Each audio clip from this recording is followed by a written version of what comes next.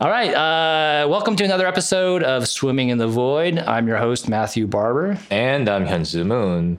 We're two filmmakers and former evangelicals having conversations about taboos, psychedelics, spirituality, and our journey into the void of life. Sometimes it'll just be Moon and I talking about our experiences. Other times we'll invite a guest, sometimes 3 or 4. I don't know how many we can fit in this room to dive further into a specific topic.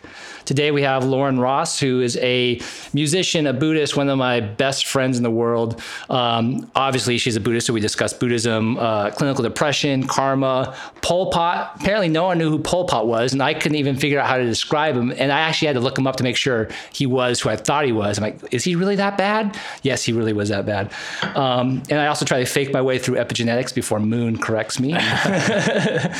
And this is one of the things that I actually, I was thinking about as I was editing these episodes. I'm like, do I want to sound like an idiot? We were on Orpheus when we were talking about when I was talking about what's that movie? What's the Sound of Metal? Yeah. And there was there's that moment where I'm just like, I like it because they don't shine a light on his race. And then we had this great discussion on why he feels it's important to talk about it. Right. And I'm just like, oh God, I don't want to include that because then I don't want to see him as like, does that make me racist by saying that? Right. But I'm like, no, that's part of the journey. Right. So in here, I'm going to leave my pretending I know what epigenetics is. Especially things like race. That's a tricky one because if you can't tell, I'm white. Yeah, you're white, and Morpheus is black, and I'm Asian. I'm Korean. I do think that white people in general need to understand that it's okay when you have bias and blind spots. Right now, I'm working on a documentary in Iowa about this town that's a very diverse population because of the meatpacking plant there, basically. And a lot of immigrants go there to work there. And I was having a conversation with one of the Latinx women there who was talking about how to correct microaggression, basically. Because she was talking to this other white lady about it, who's one of the most wonderful people I know. She's not racist at all, but she does have certain blind spots.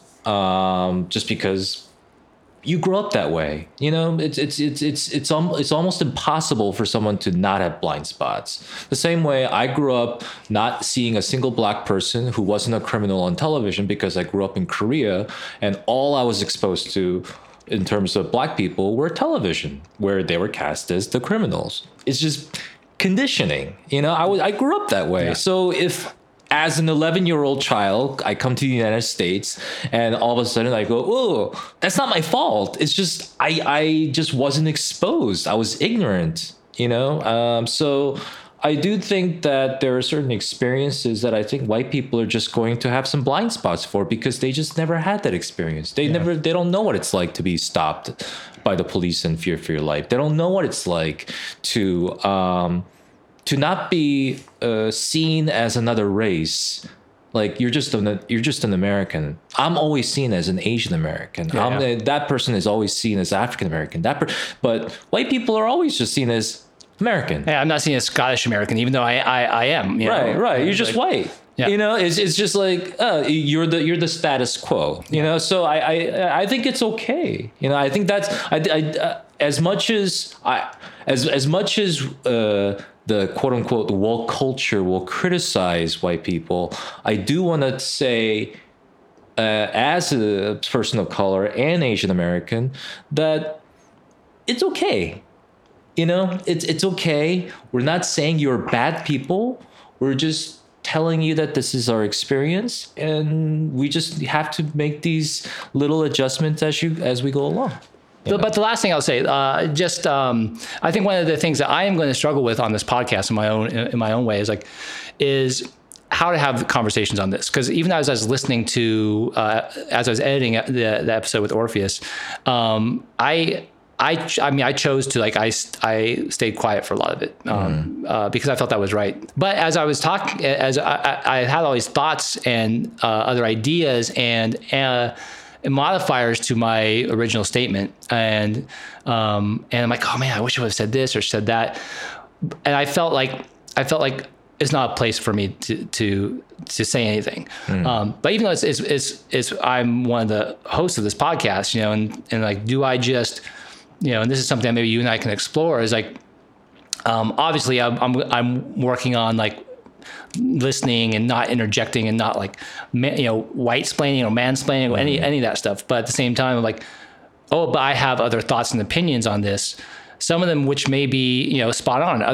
Others might be ignorant and racially biased and need to be called out. So something, maybe that's something we can have an episode on at some point, is talking about that kind of stuff and how to navigate those What things. did you want to say? Like, what were the thoughts? We were talking about Sound of Metal, and I'm just like, I like, sometimes I just want to watch a movie where they don't say, it's like, he was just, I don't know what race Riz Ahmed is. I think he's, I think he's Egyptian. He's Egyptian, or anyway, it's like it was just he just had a job. He just did his thing, and in the same way, I know Bill Cosby is speaking of taboo, he's fucking taboo, you know, that guy. But we studied him in media theory, right?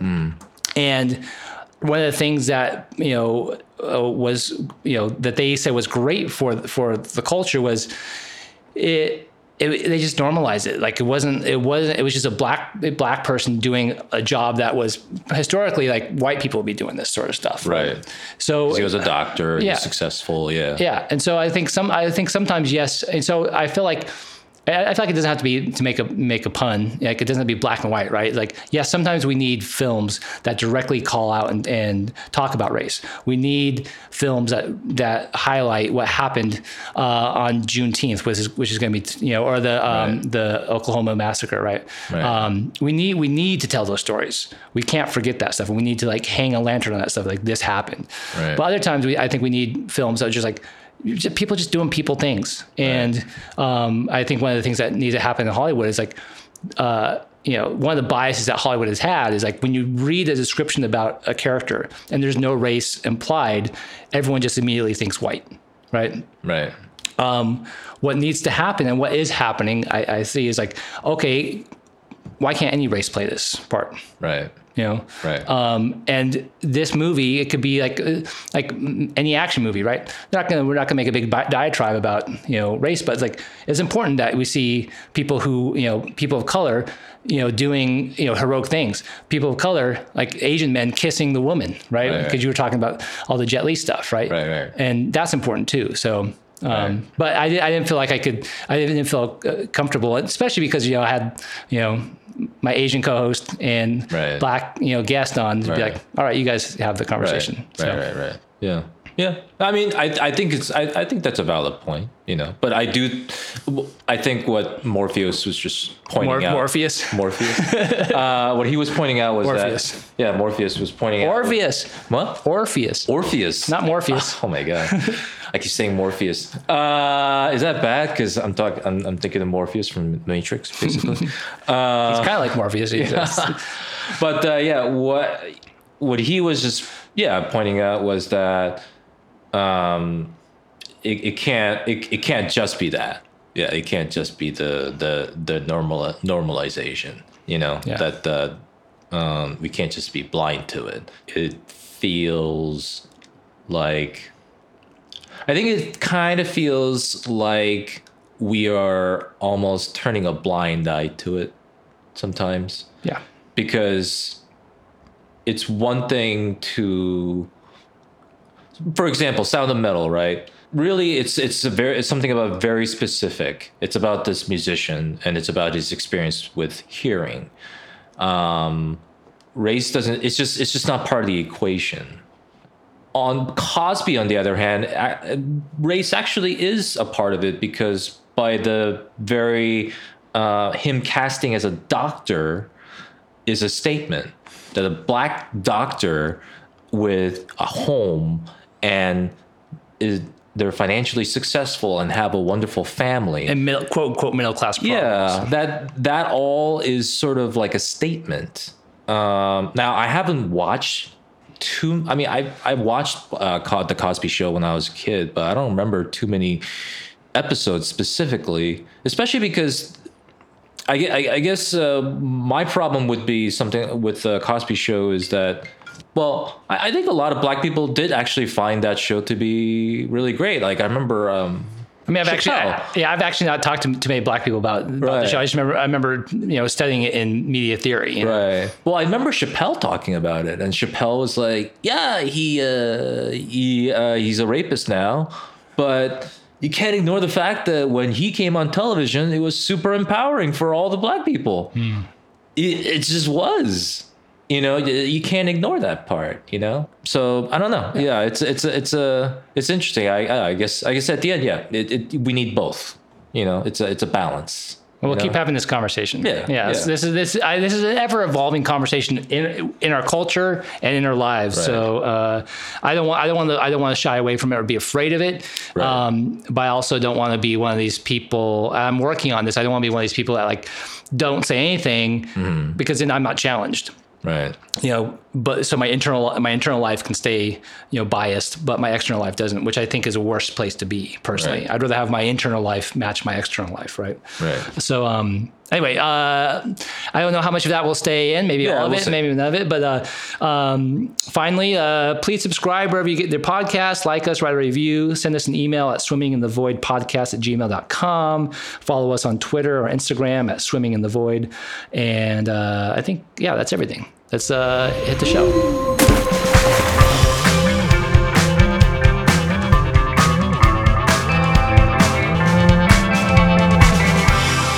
This is the advantage of having a musician be a part of the podcast, because their voice quality would be good. I actually noticed that about, I don't know if you listen to WTF with Mark Maron. Yeah. Yeah, whenever he has musicians on, I think they must record their own thing. He had Yo-Yo Ma on, and his voice sounded great. Oh man, I'm sure whatever mic he uses for his cello is just silky golden. Yeah, no, it sounded amazing. But you get some random actor or whatever who's on Zoom with an iPad. It sounds like crap. But yeah, and they're like, I'm in an echoey space, but I can't tell because I've got headphones on. Yeah. Well, hi, Matt. Hi, it's so good to see your face. It's great to see yours and your little plant. I know. It's not so little, actually. I'm sorry for describing it incorrectly. And it's doing so well. She's doing so well. A new growth just popped up, so she's saying she's happy here. So I love it. This is my new house, by the way. You haven't been here. No, I have not. It looks great. Yeah, this is just half of it. My friend is building a tiki lounge in my backyard. That sounds right. I feel like there can be a lot said with the whole plant thing, and you were saying I can tell that my plant is happy because it's showing me via this action and this action. It's God, communication, good communication changes everything, doesn't it? Yep. I feel like that's what this world is. Just we're all constantly bumping up against souls that have different communication styles, and then there's different wounds that have prevented them from being vulnerable, and so the communication comes out wonky, and then you misinterpret, and then next thing you know, there's rockets being fired. Yeah, or they just are so vulnerable that there's then, instead of rockets being fired, they're just hiding in the bomb shelter. Anticipating rockets that might not exist. Yeah, there you go. Yeah. It's fight or flight. Sometimes you're fleeing when you should be staying. Sometimes you're fighting when you should just be fleeing. Whatever. There's a lot of different triggers. Hi. So we're starting this podcast. You're technically our second guest, and I'm so excited to have you on. Oh, I'm so thrilled to be here. Thank you for having me. So this is we're in the beginning stages of figuring out what this is. But what I mentioned in my email, I really want to start this off with just having conversations with my friends who have, I'm still trying to put language to it, but I just want to talk to my friends about their spiritual practices, whether they have them or not, and just different ways of being, and just really sort of springboarded out of all the exploration that Moon and I have been doing over the last 10 years and leaving the Christianity and I think like finding ways to translate experience to other people's experiences and trying to understand different experiences. And like Buddhism is something that I'm very curious about. And I'm constantly dancing around, and you've pulled me into a few things. And so, yeah, so that's sort of the setup. We can start the interview officially at some point, but I just want to let you know where we're at. And Moon, he helped me out and was a big collaborator on Give Me Sex Jesus, and he's been on the number of my TV. He's been moving the TV with me and everything. So he's awesome. He's a cool dude. I still think about Give Me Sex Jesus from time to time, like different images or interviews or like, fisheye shots or whatever, just like pop into my head. Oh my God. Well, how did you guys first meet? The short answer is I was a music provider in shows that Matt used music. Yeah, but what was the thing that like got us being friends though? It was like was something on Chuck. Was it using? No, you know what it was? It was the thermals. Yes, it was. Yeah, and I think that I'm trying to remember if we then like actually met at a show. We met at I think one of their shows. Like, so one of my buddies from high school is in this band, the Thermals, and I started using them on Chuck, and Lauren was representing them for TV, and so Hutch said you should talk to Lauren, and that the rest is history. Yeah, I mean, even through email, it's just like, oh, we're gonna get along, and then meeting up at the show, then it's like, oh, I'm gonna invite you to like everything that we've got going on so that we can keep hanging out more. And yeah, that's what's been so nice is like, I mean, I don't think of you as a work person in my life. You're one of my closest friends, and our industries happen to overlap such that our art gets to overlap in certain ways. And that's awesome. Yeah. So I was talking to this, this actress who's just moved into town, and she was like, how do you get community here in Hollywood? And my answer was, from what I've seen, you actually don't get community from Hollywood. You find other ways outside of Hollywood to connect yourself, something that brings you together, whether it's like music or religion or spiritual practice. And if they happen to be in the industry, then that's great as well. Or like I have all of my expat friends who are friends because they're expats. Like the glue that keeps us together goes beyond this transactional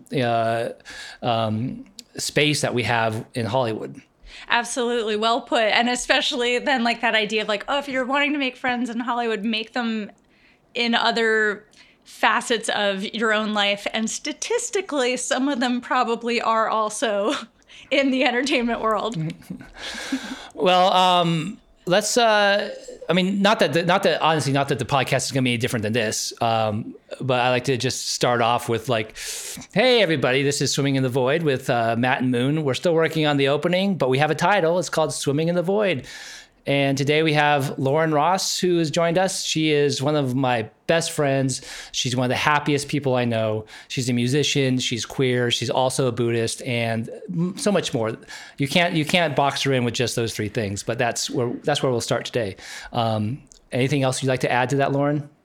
That I would be so happy to like be known as one of the happiest people in your life, or just one of the happiest people you know. Like, I guess I just used the word happy a bunch in that sentence, and I didn't mean to be quite that redundant, but like, that just seems like, oh, I would love for that to be my life goal, is to just be known as a smiley, happy person, especially if I can kind of rub that off on other people.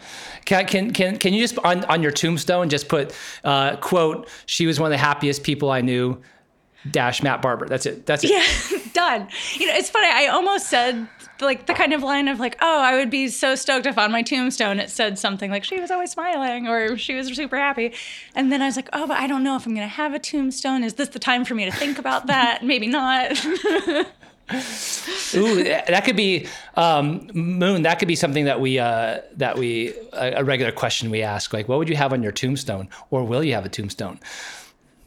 Yeah, I've definitely talked about with my wife about that. I mean, I don't want to have a tombstone. I don't want to have a physical place. I mean, maybe this could be an interesting beginning to our conversation, but me personally, I would like to have my body somehow, re-enter the ecosystem somehow, for example, the best example is I think in Portland there's a process that you can do legally where your body can be wrapped up in some sort of a bag and be buried, and mushrooms and other things grow out of it.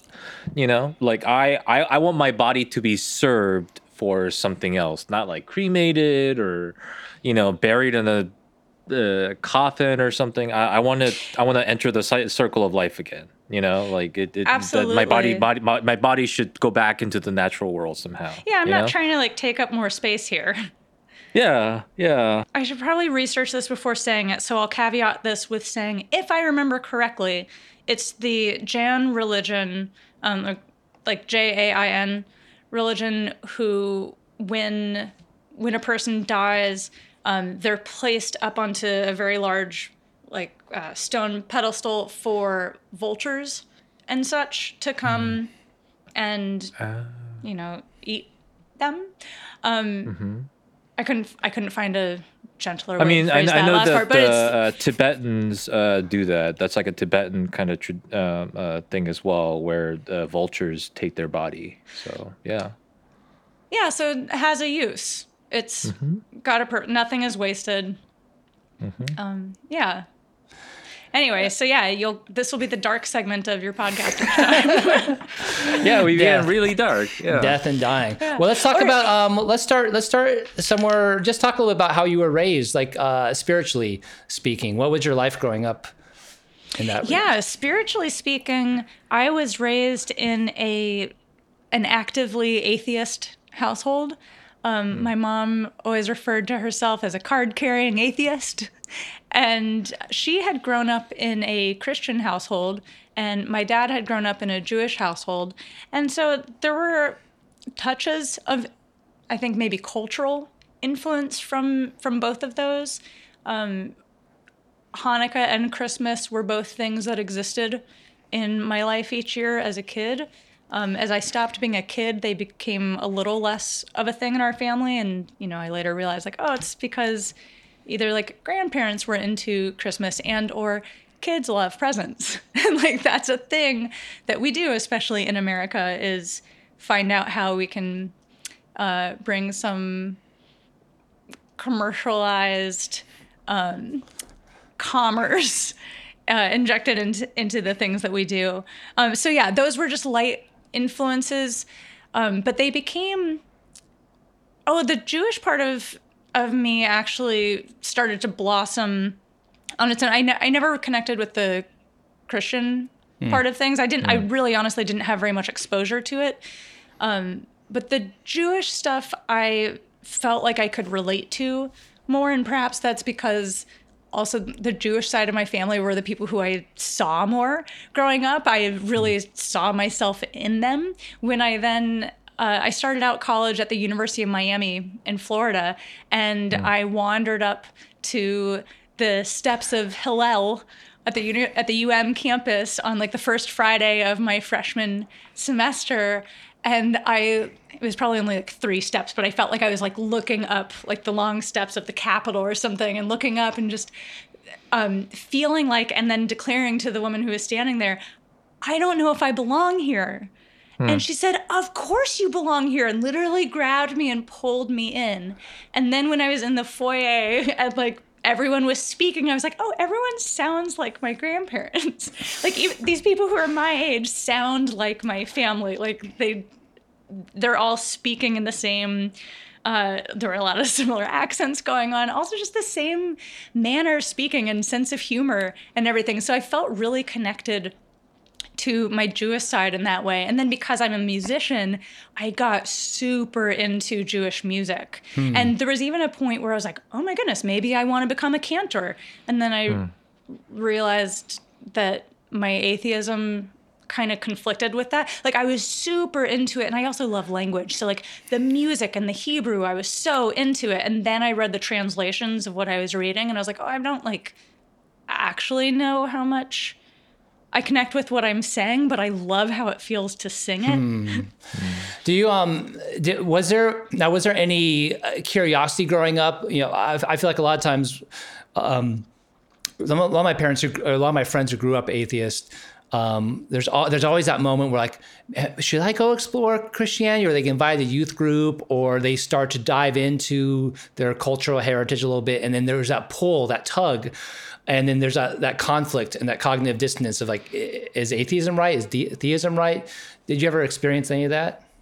Yeah, and something that was really kind of a big deal for me was when I had this epiphany of like, okay, maybe I'm not going to be a cantor, but my Jewish identity does not have to conflict with my atheism.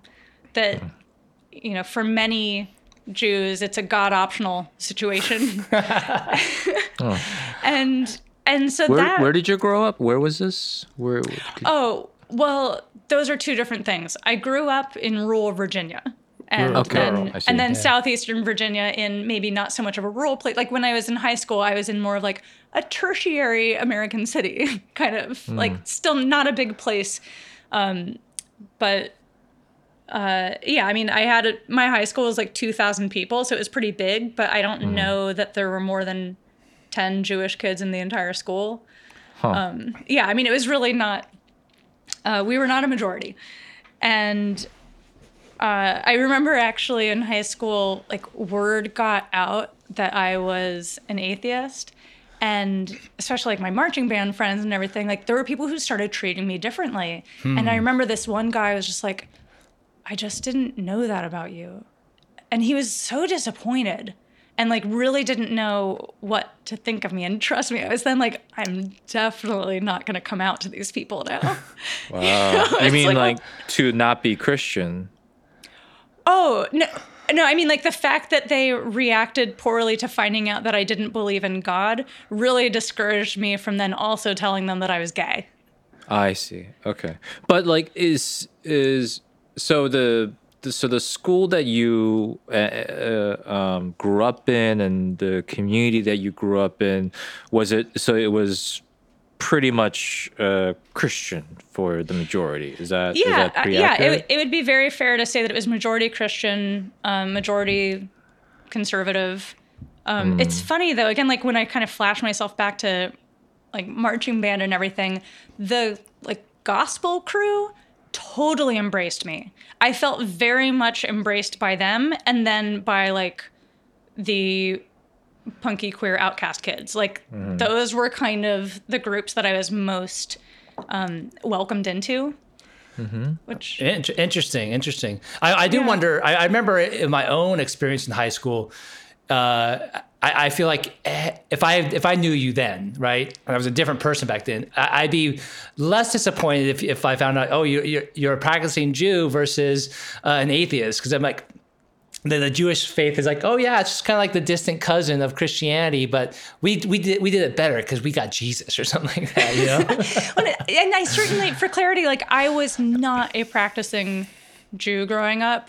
I mean, I practiced lighting menorah candles, and I did go to JCC summer camp one summer and made like challah bread probably very poorly every Friday, but I didn't know what I was doing. I didn't know what any of it meant. And it wasn't until college that was kind of my big like college experimental phase, was like, oh, I'm going to go be Jewish. Like I'm going to go actively be Jewish. And it's funny because then when I transferred to Berklee College of Music, only a year and a half later, Berklee didn't have like sports or school clubs that really had anything to do with music. And so it's not like there was a Hillel there. And so that kind of quickly died away, like in that way. Like I still had that as a part of me, and it then came back a little later in life, but it was not a constant thing. And I would just say in general, you know, Jewish culture has been kind of with me starting from more like, that freshman year of college era through now. But I can't say that there was ever a time that I felt, I'll put it this way. There's never been a time that I wouldn't still identify as an atheist. And that's been the case, just my entire life, including then, of course, when I got introduced to Buddhism like 8 years ago, the fact that that wasn't even just like God optional, that was like God nah. Like that, it's not a theistic religion. And it's funny that I just called it a religion because I tend to not even refer to it as one, even though, yes, it is.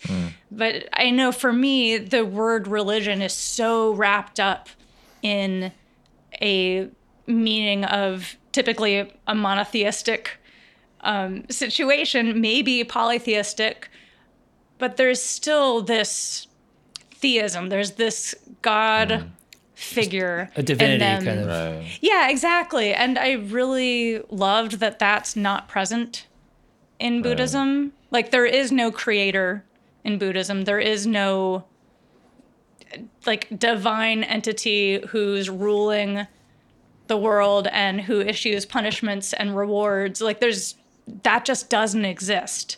And I like that vibes with me.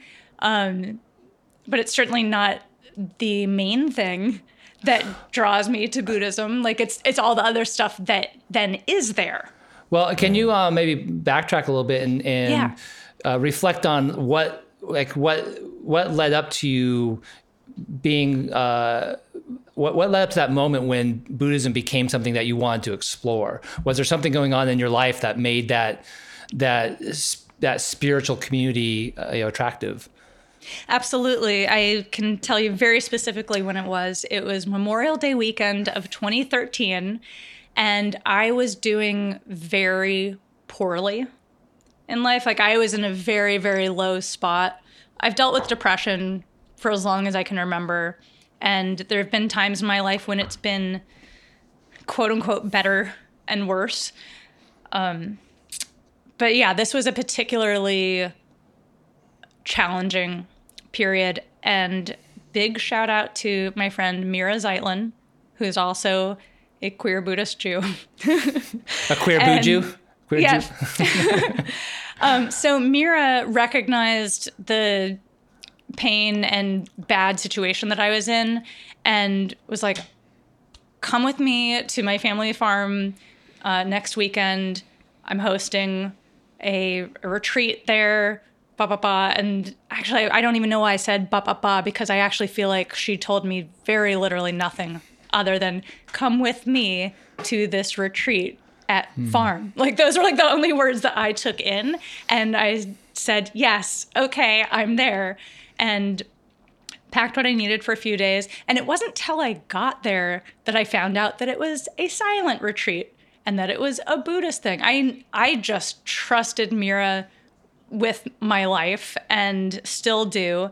And I knew that she was looking out for me. And I know that she has this energy around her that I love being around. So if this was something that she really stood behind, then it was probably going to be something that would be really healthy for me. And it was. So it was only a 4-day Vipassana retreat. So that was my intro to any of that. The teacher was this amazing South African woman named Irina Weissman, also a queer Buddhist Jew, which I didn't realize all of this, but yes, it's true. And she was so gentle and amazing. And that weekend changed.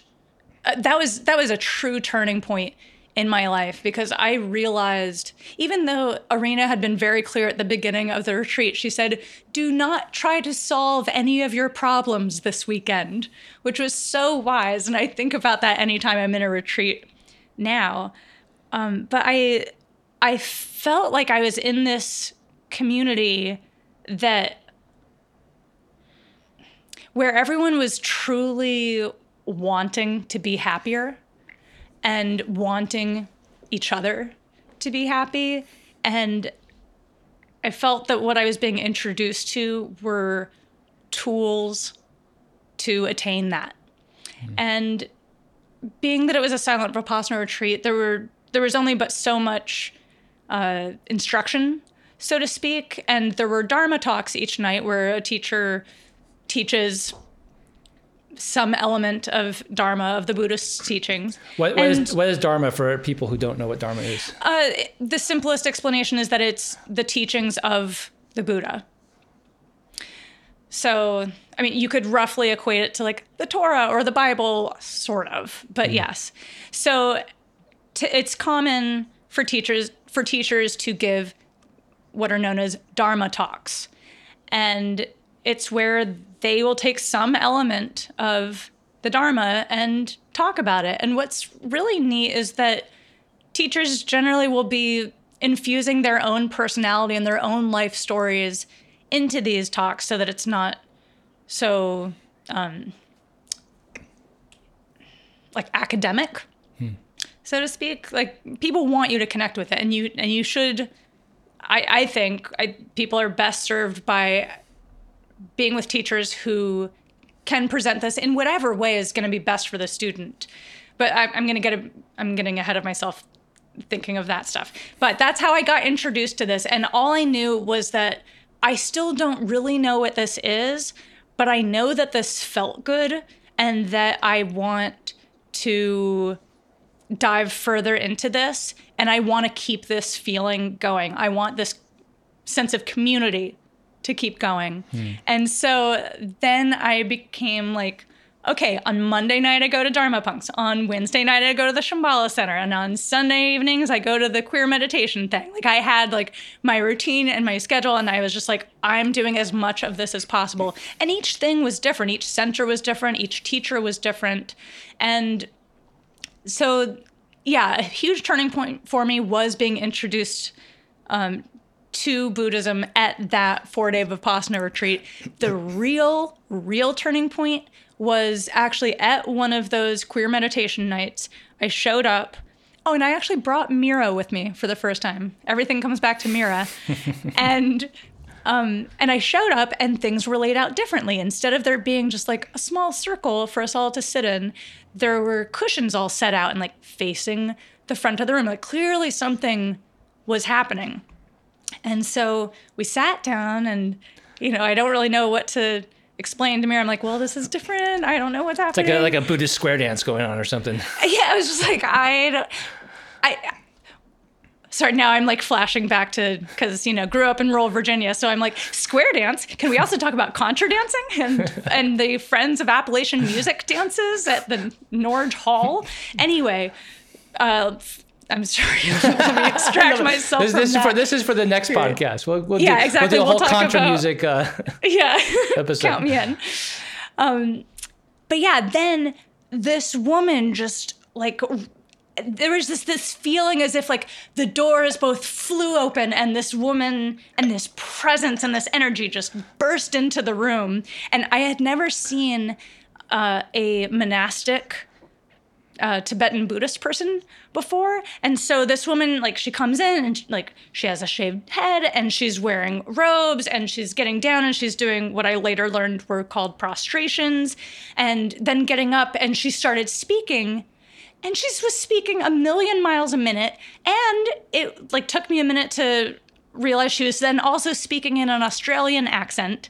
And so it took several minutes for my brain to just adjust to being able to understand anything she was saying, because everything about her was so unexpected. And her name is Venerable Robina Courtin, and she has completely changed my life. There she is. Matt is holding up a picture of her right now, her beautiful smiling face. And yeah, that picture that Matt has of her is something that was from an event that I hosted a few years ago, where I brought Robina out to LA to do a weekend of teachings. But it took several years before I got to that point. I was just introduced to her then, completely like just because I had gotten into the habit of going to each of these meditation nights, and one of them she happened to be speaking at. And it turned out that was her first speaking engagement out of a whole week in New York of her doing different talks. And so I was able to attend, it was either 3 or 4 more of her talks that week while she was there. And I just couldn't get enough. Like, as soon as I can't say as soon as she started speaking, because like I said, it took me a few minutes to even recognize that she was speaking English. But several minutes in, like once I was really hearing what she was saying, it shifted everything for me in terms of how I was viewing my connection to Buddhism, because I suddenly was like, oh, this is the actual deal. Like she is a true practitioner and teacher. She is, I later learned like she had been ordained for like 40 years at that point. She was once a bodyguard for the Dalai Lama. She was like a kung fu expert, and she was like a former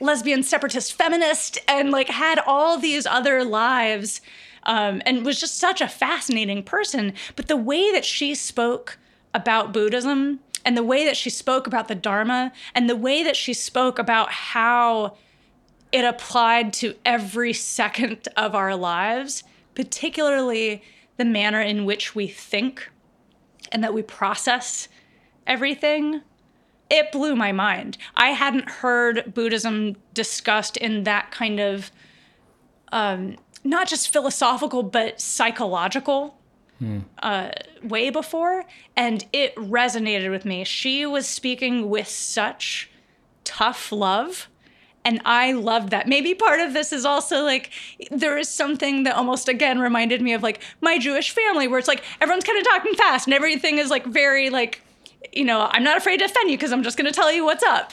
And, there's just so much love there, but there's also a lack of censorship in the best way. And I love that. For as much as the kind of gentle approach, I know that works for a ton of people. A lot of people prefer that.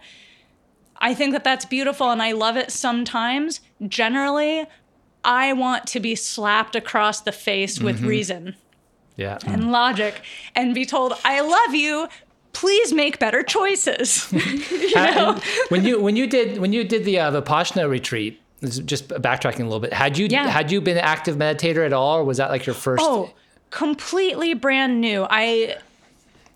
Not only had I never done it, I didn't know anything about it. Meditation was a word that, like, I was aware that was a noun in the English language, but I didn't know what it meant. Yeah, because when I did a 10-day retreat out in Joshua Tree, and at that point I only meditated. I built up to maybe 10 minutes a day using the Mindspace app, and I'm like, oh, I got this, and I was in for a rude awakening. And I remember the process for me of sitting and just judging myself for not being able to sit for a full hour without moving, and then seeing everyone else around me so stoic and unmoving. I'm like, I almost quit in the middle of it. It was hard.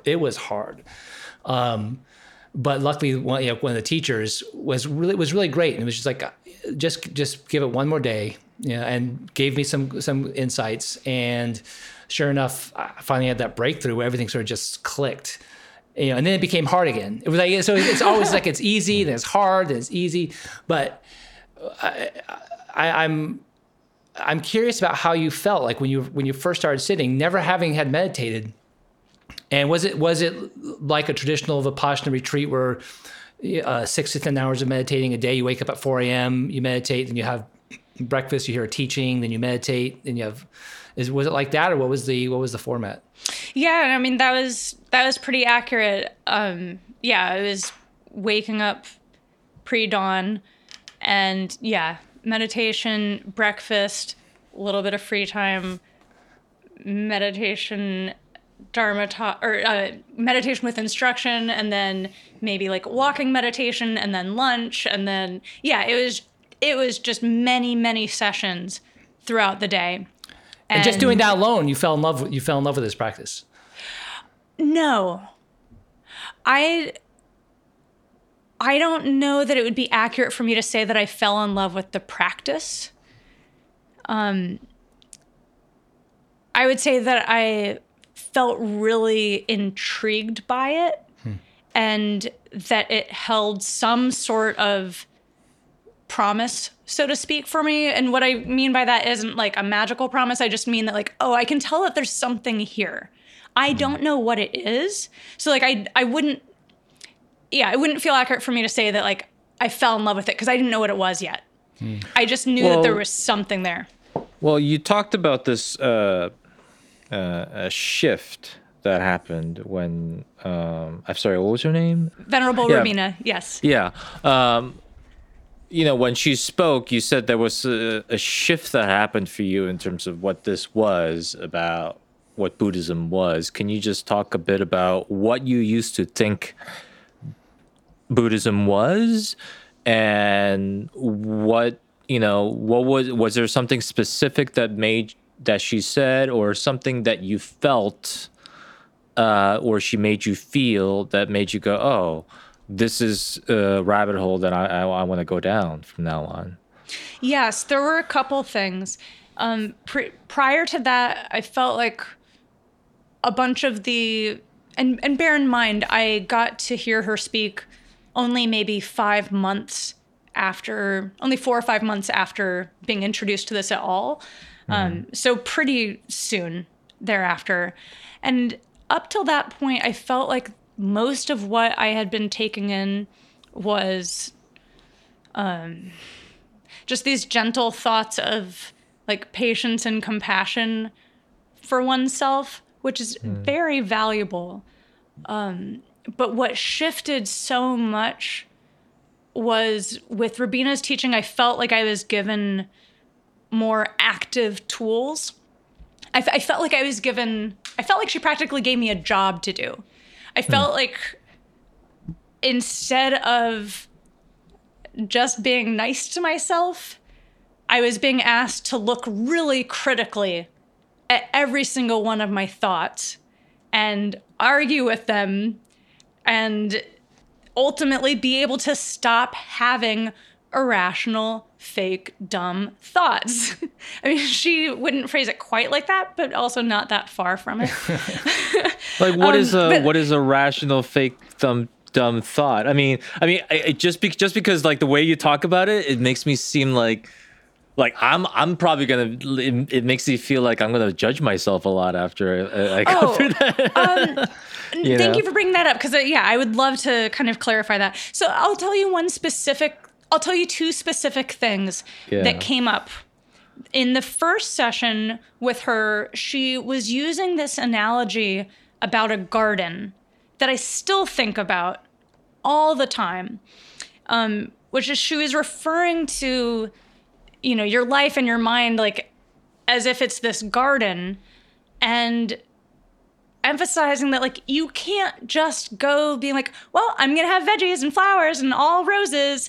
Like, there's so much other stuff in the ground. How do you even know what a rose is? How do you know what a proper veggie is? How are you going to separate it from the weeds if you don't really know which one's which? And this whole idea of not just cultivating the good stuff, but identifying the useless crap and then being able to kind of quote unquote weed it out.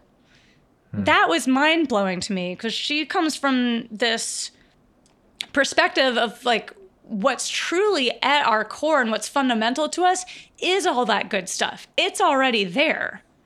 And that the biggest job is ridding yourself of the crap, of the delusions, of the anger, of the selfishness, of the jealousy, of the like constant patting yourself on the back and telling yourself how awesome you are and being cocky. Like, all of that stuff is based in delusion.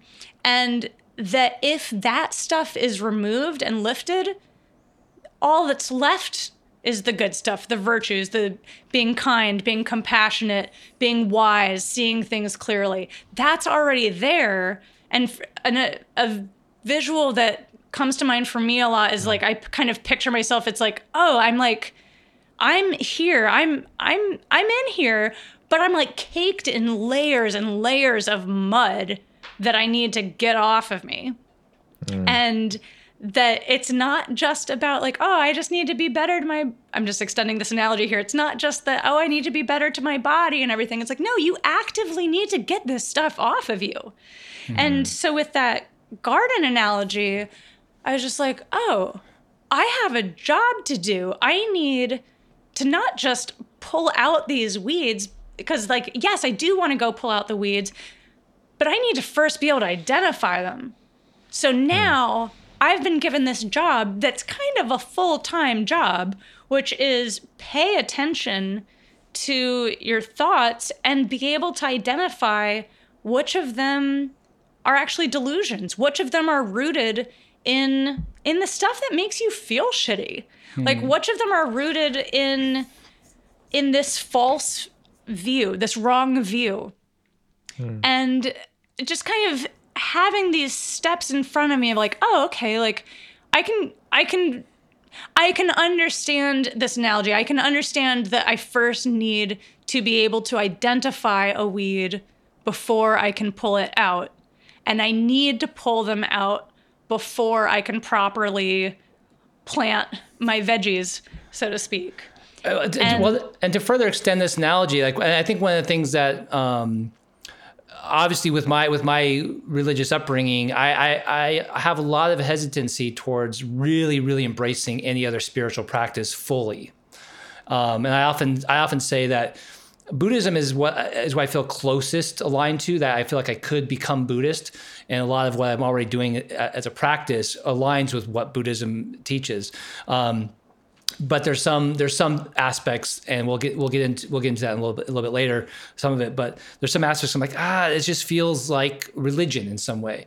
And so there's certain areas. Extending this garden metaphor is looking at like clinical depression kind of setting. Like, how do we know, like, all right, sometimes, yes, we can say that's a weed, but we're misidentifying the weed. We're in a delusional space versus, no, there's not enough water. There's not enough sun. The environment in your brain is not right. And you might need some medication or something to then start the process of identifying those thoughts. Does that make sense? Absolutely. And I'm really glad that you brought that up because, like I said, I've dealt with clinical depression my whole life. I've been on medication now since 2014. So it's been about 7 years. So yeah, I got on medication actually pretty shortly after, now that I think about it, like maybe 6 months or so after meeting Rabina, I got on medication. And in the same way that I said, like, oh, I identified with certain aspects of Judaism because God didn't have to be involved. And, oh, I really liked the fact that the Buddhist quote unquote religion doesn't involve a God. How cool. Similarly, I loved that my not just trust in science, but like my observed, what's the phrase I want? The benefits that I have observed from science are not in conflict with Buddhism. And so, I mean, if anything, with the whole garden analogy, I would say that, like, if you have terrible eyesight and you can't see properly what the weeds and flowers are, even if you have learned about them, then no, you've got to go, of course, get some glasses first. Like, go get yourself in a position where you can see things clearly so that then you can do a good job. So, and this is just me talking. I'm not saying that every person who says that they're Buddhist is going to feel the same way that I do about this. But what I have taken from it and the way that I treat it is just like anything. If you need medicine, like me thinking that I have lower cholesterol isn't going to help my cholesterol. Yeah. And me thinking that I should be happy is not going to stop me from being suicidal if that's what like is physically and chemically going on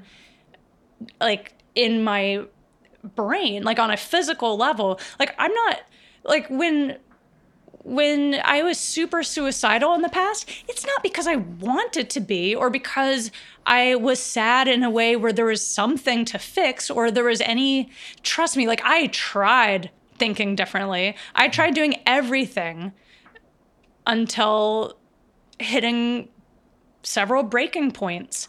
And it became so obvious that I needed to do something more concrete. And frankly, I had nothing to lose at that point. Mm-hmm. So I went on medication, and within a couple weeks, I felt like I had emerged from this cave that I didn't even realize I had been in. And that did not solve everything at all. I didn't suddenly then have all the answers, but I did suddenly have glasses. And I could at least see reality a little more clearly. I mean, I felt more like myself. It was like, oh, this is what my eyes are supposed to be seeing. Like, oh, this is what the world looks like and can feel like. And this is what I look like and feel like. And then Buddhism has just been this additional tool for me that's then been like, okay, now that I, on like a medical level, am able to think and see clearly, what do I get to do with this newfound eyesight that I have? How can I use this? Because, no matter how well you've studied learning to drive, if you're not seeing clearly, you're still going to crash. Yeah. So I'm curious just what the, when you say you grew up atheist in an atheist kind of household, what was your outlook on the world? Like, what were you taught about? Like, what was your vision of the world that you grew up in? I mean, I guess, for example, my parents, because I grew up Christian, my parents taught me, hey, you love God first, and then you love us. Like, that's the hierarchy, right? God first, and then your parents, and then so on and so on. And your number one priority is to serve God. Like, what was the foundation that you think you had when you grew up as a child that your parents kind of fostered in a way, the vision of the world? My mother taught me what she referred to as the golden rule, which I think she's not the only person who refers to it that way, which is treat others how you want to be treated. I think I'm assuming that's what other people also define as the golden rule. Do unto others, just be chill to everybody, whatever. Yeah, do unto others. Yeah, so if you want to say unto, you can. Or you can say treat others how you want to be treated. Yeah, do unto others as whatever. I mean, whatever phrase does it for you. It was about, we love science. Science is real. And when you die, you die. And go enjoy your life and treat other people well. Go be a nice person. Go be a good person. Go give what you can. Be who you feel that you are. It was certainly, of course, in the 1990s in Virginia, it was a little bit of a shock. And it wasn't super easy when I came out of the closet. And my brother had come out only a few months before me. And I mean, thank God, which is so funny for me to say that. But thank God I had parents who didn't think I was a sinner or anything. Like all they wanted was for me and my brother to be happy. They didn't care what that looked like. They didn't care if that meant that we were both gay. They didn't care if that meant that I was going to go be a musician instead of a doctor. Like, it didn't matter. They were so loving and warm and welcoming and affectionate and athletic. And, they very much fostered one of my mom's other things that she would say all the time, which again, I'm sure is not unique to her, is actually, I wonder if for y'all, if it was like do y'all know that phrase, a family that prays together stays together? Mm-hmm. Okay. So maybe that's a very common thing. My mom's version of that she taught us was a family that plays together stays together. That works too. That's a fun one. Yeah. It was so great. Yeah. And so we were a very, very active family together. We went water skiing together. We went bike riding together. We would have game nights. We were all very into canasta, which is a four-person, two-deck. Oh, I love that card game. What's okay. Card game. Yeah, it's a card game that's traditionally played by people over the age of 70. Yes, that euchre. Euchre was the other game that I loved.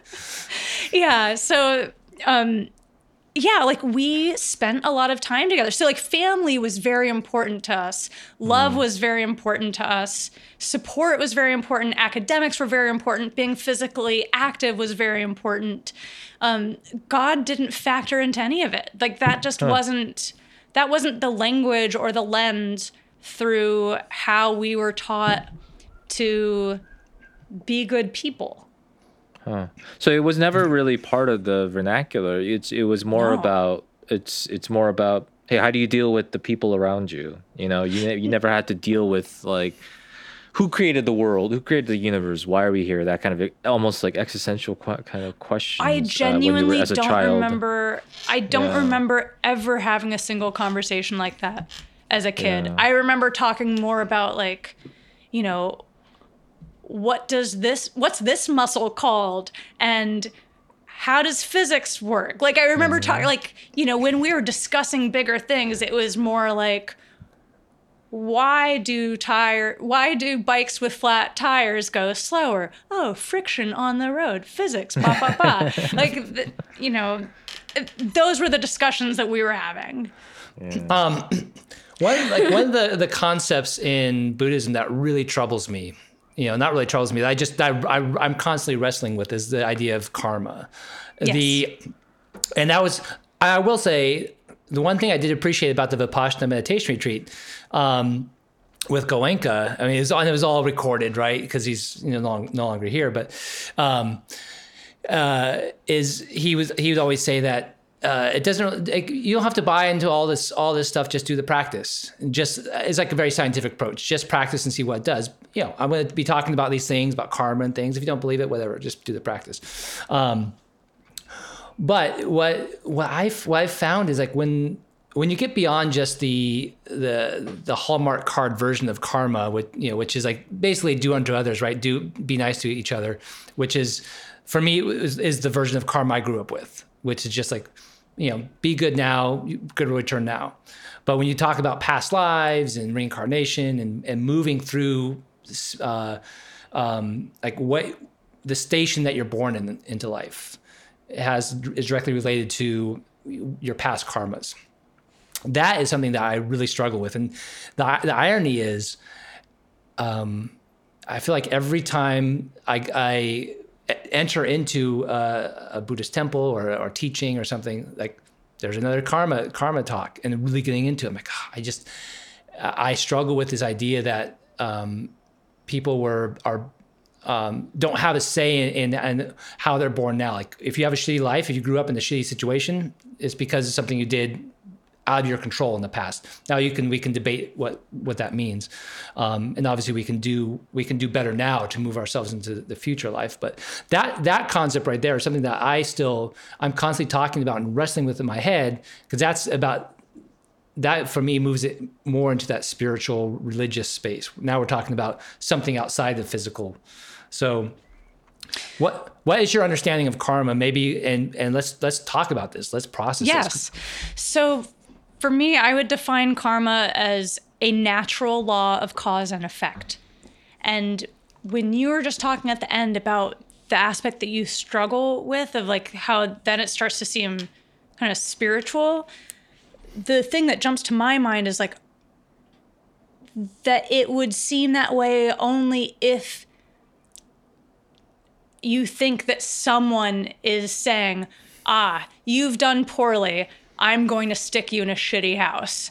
Like that there's, because if there's a God involved, then God is the punisher and the rewarder and is the judge and is saying like, here's what you did good, here's what you did bad, so here's what your future is now going to be. Whereas karma doesn't assert or even posit the notion of there being a being that is keeping track of that and tallying it and judging and all of that and then assigning a certain life for you, but rather if it is a natural law of cause and effect, then there's no one who's doing that to you. It's based on your actual past action. So like something that I find really empowering about that is more the idea of self-creation. And that helps me feel empowered, not just about who I am now, and not just who I'm going to be like 10 lives from now or something. It means that it helps me understand who I can be tomorrow. Not because karma comes back and, affects you that quickly, but rather it's part of this whole philosophy of change. And I think the hang up for me isn't the cause and effect of it all. It's like, if you believe that we are this one soul that goes through these different lives, it makes sense. Yeah. Like I'm dealing with the actions. I have to deal with the consequences of my actions. I do. I think maybe the hang up is the reincarnation or the continual, like, if we're a materialist and like, this is it, this is our life here. I can get behind karma now in this life, but then thinking about, I remember like Rabina told a story about, I think it was like an abortion that she had. And she was talking about this life that came into her, and whatever it was dealing with in its past lives caused it to meet her at the point when she decided to have an abortion. And this was all before she became Buddhist, and she would never do it. I remember this story really vividly. Yes. And I'm just like, oh man, I don't know how I feel about a system that, that has this as an idea that I don't know. The person that always comes to mind is like Pol Pot or Hitler. Like he gets reborn. They get Pol Pot or Hitler, like a really terrible person, gets reborn. Pol Pot? Pol Pot. Pol Pot. Wait, why have I never heard this? A genocide dictator. What country was he from? I can't remember. Anyway. Or Hitler. Hitler, I can understand. I can't believe I don't know the other one. Wait, no, now I'm like, okay, now I gotta look this up. Pol Pot. Well, maybe we'll edit this out. Maybe we'll keep it in. Pol Pot was the former prime minister of Cambodia. That guy. Okay. Yeah, that was it. It was Cambodia. I was gonna say Philippines, but it was Cambodia. He was a communist, and he's in Marxism, and there was. I'm pretty sure there was a genocide. Anyway, that's not the point. No, it's true. It's a good thing. I shouldn't be referencing someone that I can't directly say this is what he did and this is why I'm using him as a terrible person. But I guess I play it out in this like logical space. I'm like, okay, Hitler, terrible person, did terrible things. Dies, and then where's he? So then is he born into someone's life where he has to get aborted and deal with death in his cycle or that person's cycle? I often think about. I try to personalize it, and my sister's had a really really tough life, and I've had and comparatively I've had a really like a lot more blessings, and we both had the same upbringing, at least from same parents, same socioeconomic status, same religious stuff. And I'm like, I just really struggle with this idea that something she did in the past life led to her having to deal with and work out this shit in her current life. I'm struggling to identify it because I really want to understand it, and I really want to, find a way to reconcile it within a scientific mindset, Can we also look at the fact that, wow, she did so many amazing things in her past life that she got to be born a human and got to have a roof over her head and doesn't have, super severe allergies to her environment. And I mean, I don't know enough about your sister to like, sure. I want to be careful about like which things I name as examples because I don't know if they'll all apply. But something that is very interesting that comes up with this kind of conversation is people almost always, and actually maybe to say almost is giving people too much credit. They perhaps always ask why bad things happen. But they don't ask why good things happen. When they come from, again, just with this theory, with this hypothesis, they come from the same rule of cause and effect. So okay, so maybe this bad thing happened to you in this life, and this bad thing happened to you, and this bad thing. Also, here are these amazing things that we're not even looking at and are just taking for granted. Is like, oh, well, of course I deserve that. We're like, well, why? Maybe it's because you actually like did something great. Like you can celebrate that. Like part of an encouraged philosophy is to kind of wake up being like, wow, I'm still alive. How amazing. Like this wasn't a given. Yeah. And, you know, I think that there is something to like, you know, there's a little bit of more the gentle, flowery version of like, think about what you're grateful for. That's fantastic. If you want to think of it in this context, you could look at it as that like all the good things that you have, aspects of your health, the fact that you live in a, you know, we're not in a war-torn country right now. Like, you know, there's all these things like, oh, well then that means that these things are also the fruits of my past karma. So why do those get so much less weight for us? Well, do you believe than the that bad then? ones? Do you believe in the concept of karma? My answer to that is going to be that I don't like the word believe. My thought about the concept of belief is that it is intellectual laziness. And it feels lazy to just say I believe. It feels like too much of a choice. Like I'm going to choose to believe that. That sounds good. And the way that I see this, I've totally borrowed from Rabina. She refers to it as her working hypothesis. And I like that, perhaps because I was raised by two scientists and took science fair projects incredibly seriously. I like that concept. I like the concept of like, oh, I'm going to take this on as my working hypothesis. And I'll say that so far, things have checked out for me. Like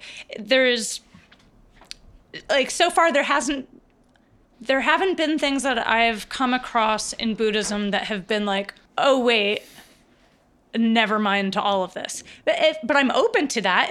If there comes a time when it's like, oh, actually no, then you know I'll keep what did work and I will then throw out the rest and can easily walk away. I love that because I think one of the things that I do struggle with religion is a lot of religions will come with you have to embrace the whole dogma, the whole Bible. It's you can't pick and choose. I mean, people do, but real true practitioners are going to say no. You have to embrace the whole thing, and I think it's one thing that I always appreciated about Buddhism, and starting with that Vipassana retreat. They're like, you know, just try it out and see if it works.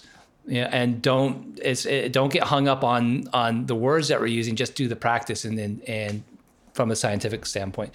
And I think one of the things I've been reflecting on, even just from this because I'm trying to reconcile this concept. I like this idea of working hypothesis because I feel like if I say I believe in karma, that means I have to bring in all this baggage with that. Whereas versus, as far as I know, you know, it checks out.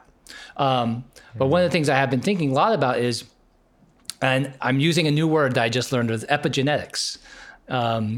This right-click define epigenetics. It's I'm gonna do my best. I think it's the system and like the study of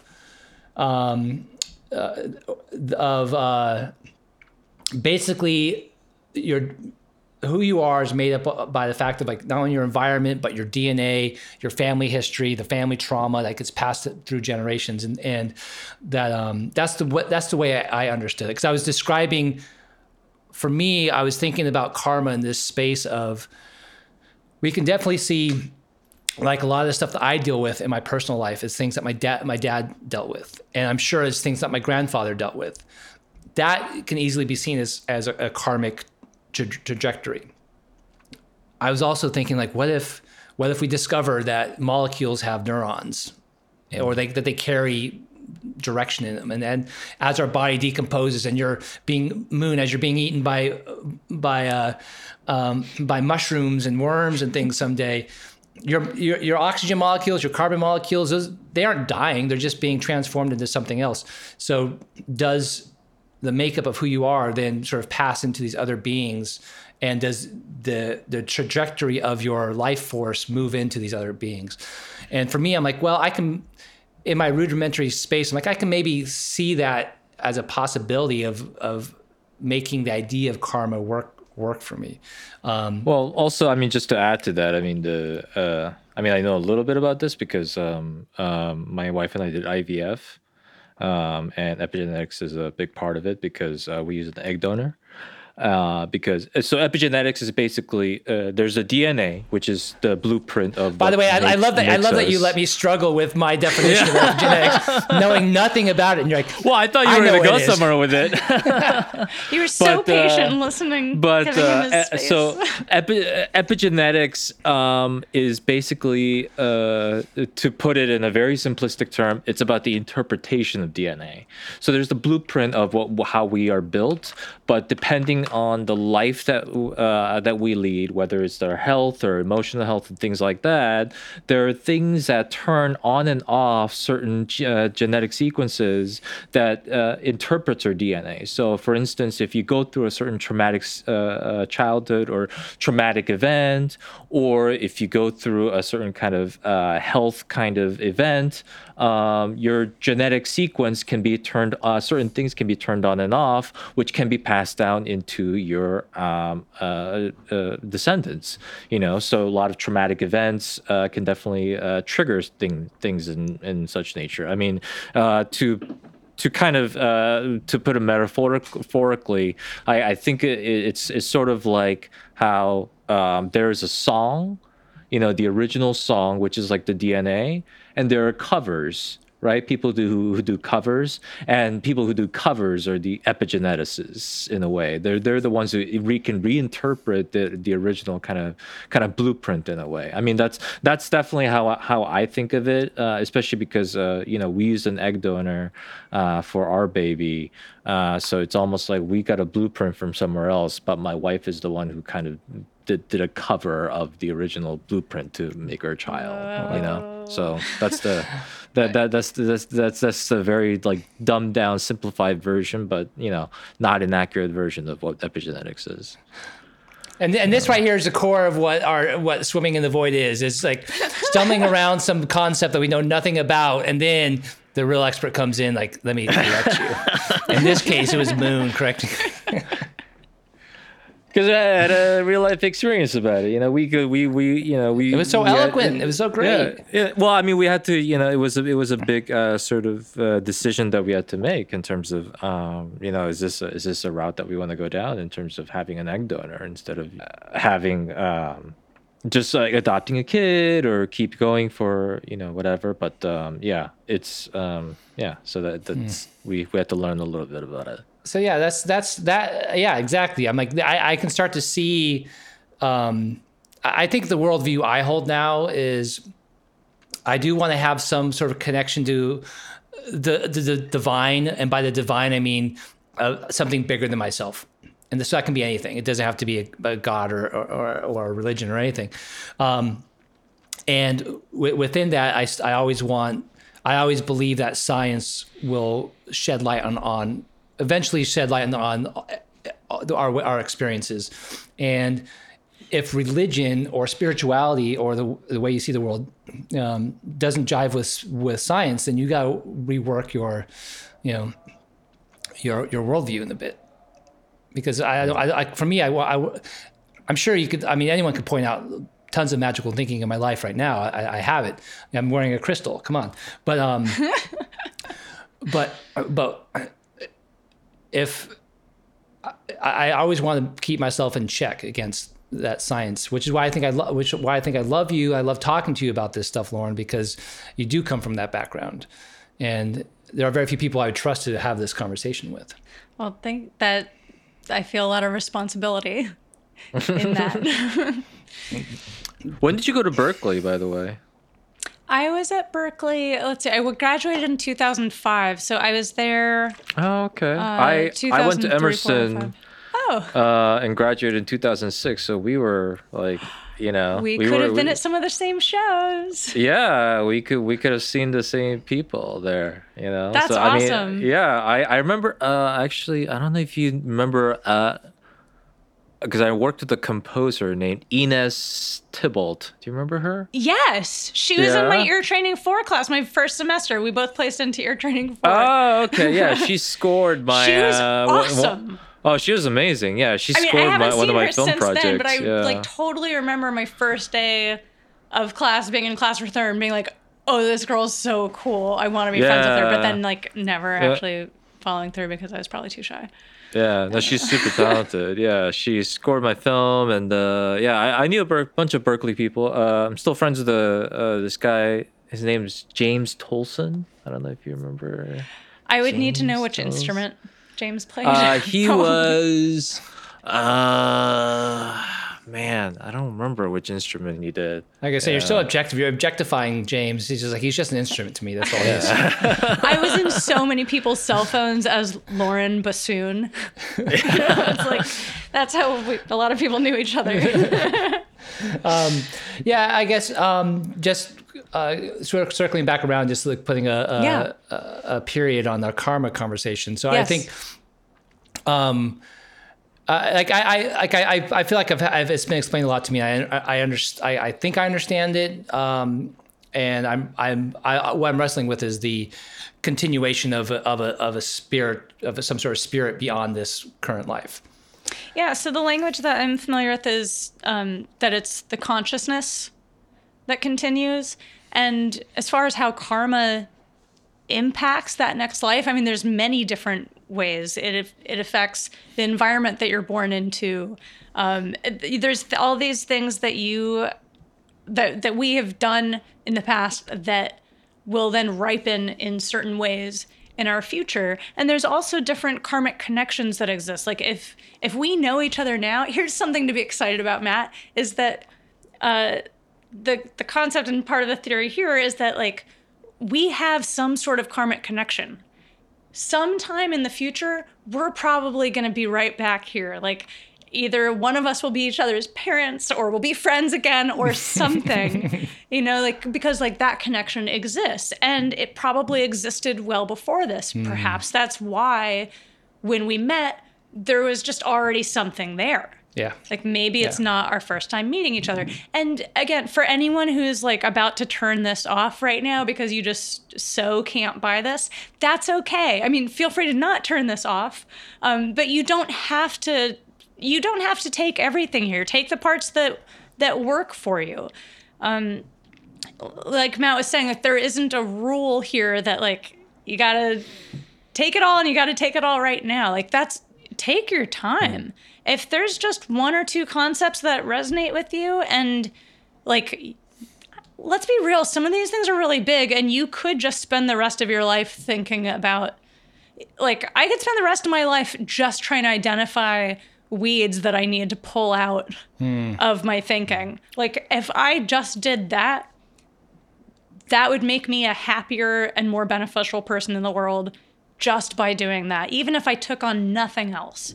I happen to have gotten, enamored by some of this stuff enough that I've gone further than that. Like I've officially taken refuge.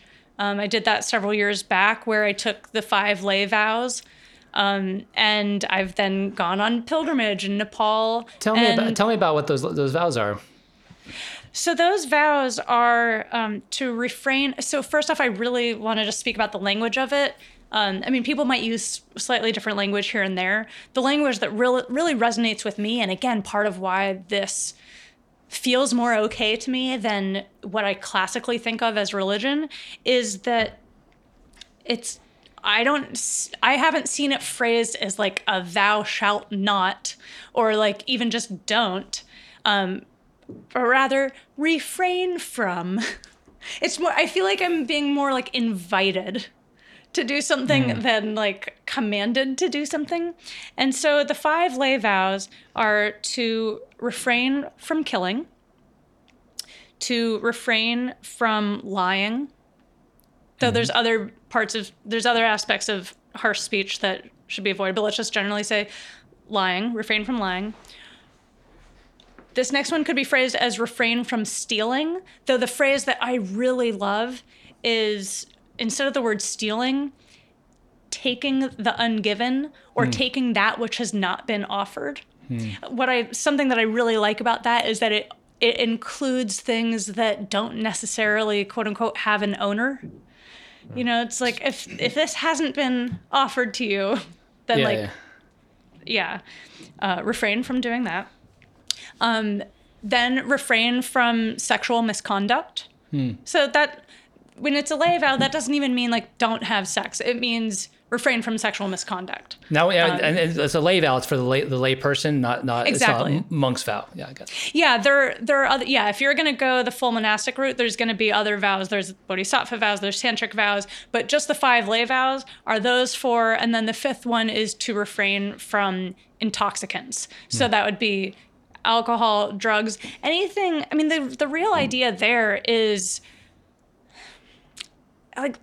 And something that I like about Buddhism in general is that like the mind is placed so central. And when I was giving that analogy earlier of how like, you know, me taking antidepressants is helping me have glasses so that I can see more clearly. Wow, I somehow just lost my own analogy and train of thought here because... From the garden, from the vows to the garden. I know, I've been so many like garden and glasses and, and all these things. Oh, with the vows. The intoxicants, that the big reason for that isn't just like it's like because I say so. There's none of that. It's that your mind is the most valuable thing and it's so precious and you want to be able to see and think clearly. So I don't want to say the word don't, refrain from things that are going to mess with that. So for me, again, like antidepressants are not messing with my mind. They're helping my mind see things more clearly. Yeah. Alcohol or drugs, for me, no. And it happens that, you know, that vow is the easiest one for me. I still make a conscious effort to do it, but it's truly the easiest because I've never liked alcohol or drugs. So, like...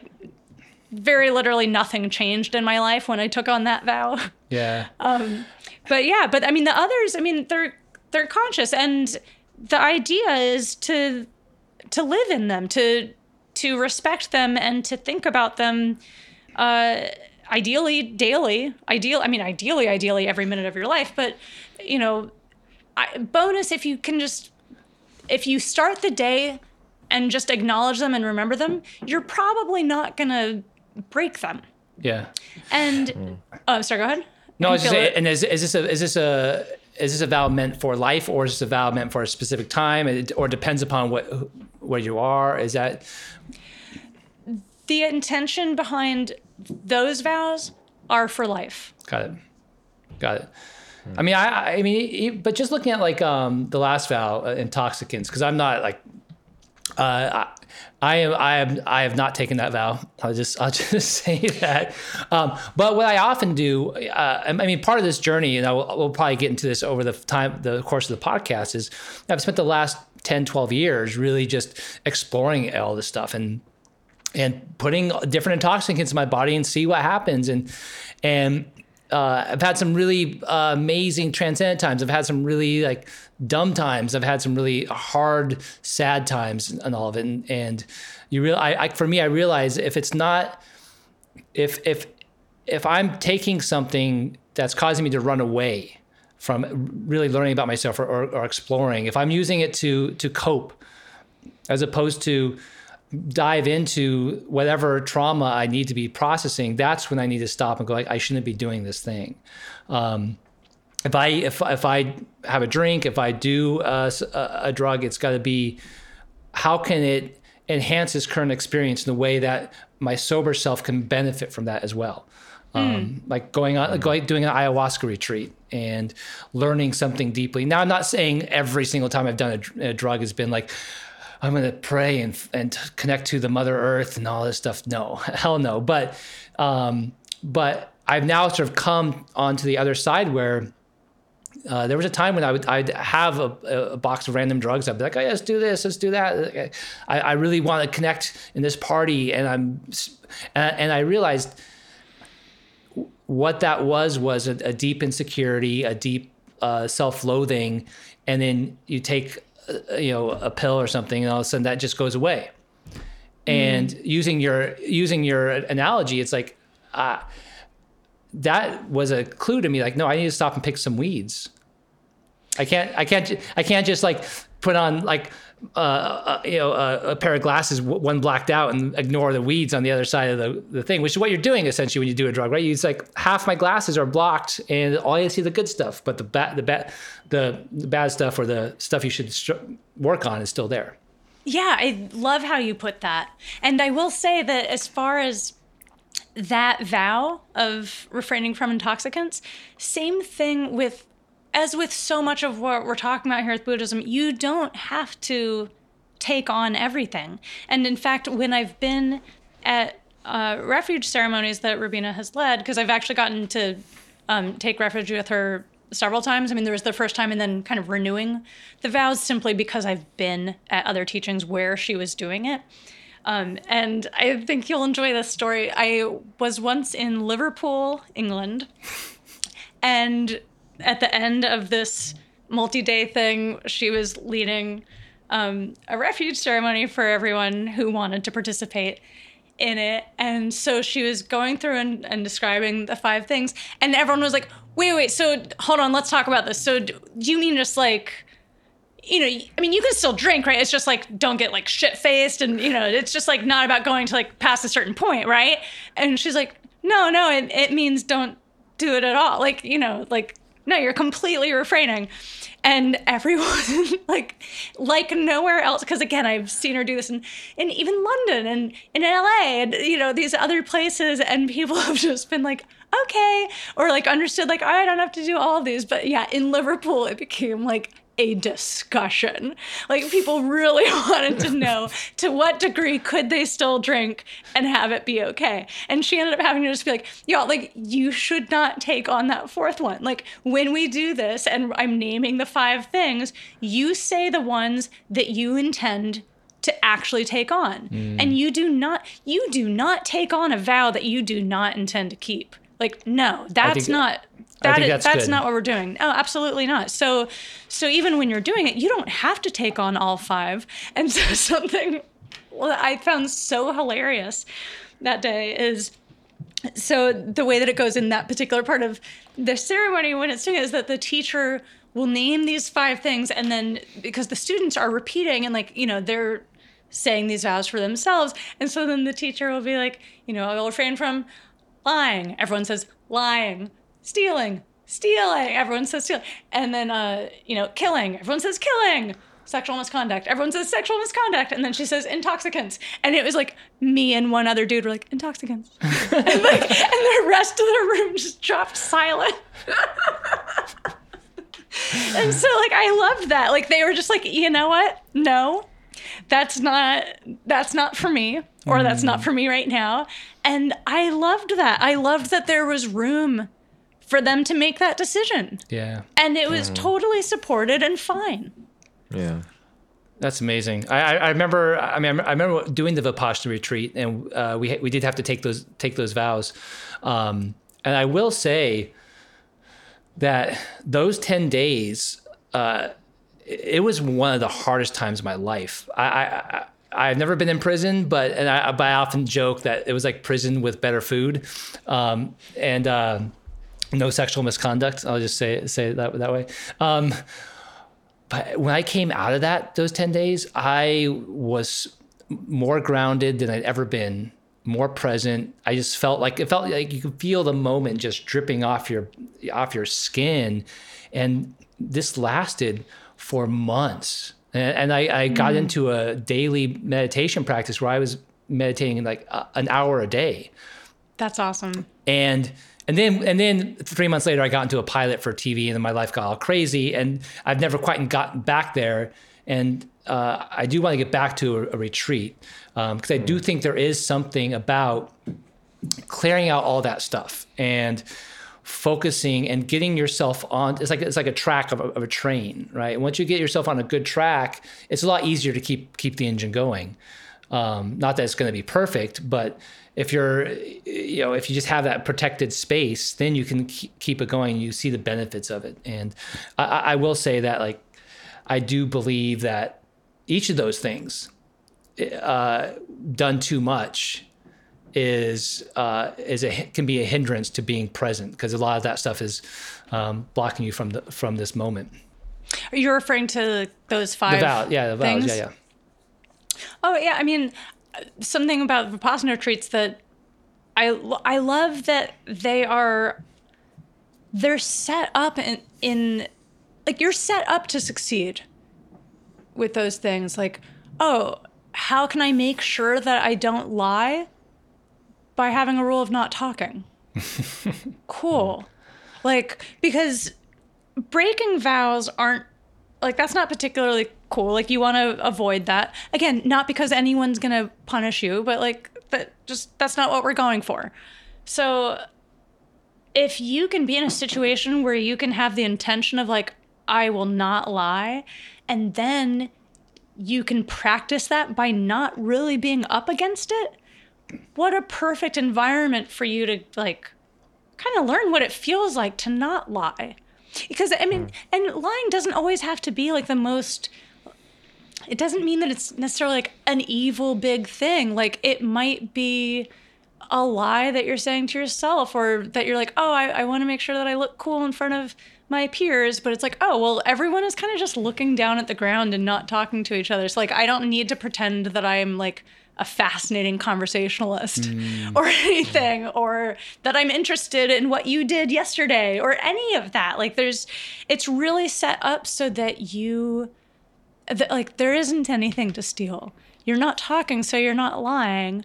And, you know, hopefully you're not killing anyone there. And there's, just interesting side thing about the killing thing. So when the Dalai Lama gives talks around the world, so occasionally he'll do refuge ceremonies. And something that I've been told is that in other parts of the world, he'll straight up do, like, refrain from killing. But apparently, again, this is, as I've been told, because I haven't been to one of his ceremonies in the US, but apparently in the US, at least, he doesn't say refrain from killing. He says refrain from killing another human being. And he does that because he wants people to take on vows that they'll actually stick to. And he knows that, like, in the US, like, if a mosquito lands on someone's arm, they're probably going to just smash it and kill it, or whatever it may be. Like, there's just so many instances where a person will end up breaking that vow and not even realize that they are or think that they are. And so he amends it, which I think is quite wise, to something that people can be like, okay, I can hack that one. And because, again, I do think that it is important to only take on something as strong as a vow if you mean it, and if you truly intend to do it. And you don't have to, you don't always have to take on a vow for life. You could just say to yourself, like, I'm going to make an effort to not badmouth my coworker for one entire day. See if you can do that. And then, like, after doing that for a while, see if you can up it to a week or just even 2 days, whatever. But, like, don't just suddenly be like, you know what, I'm going to not do that anymore. I'm never going to badmouth them again. Give yourself a goal that you can achieve. Because that's going to feel great when you then look at it and you're like, oh, I did it. I stuck to what I said I was going to do. I said that I wasn't going to shit talk that person for an hour or whatever it may be. Like, set a small goal for yourself and achieve it.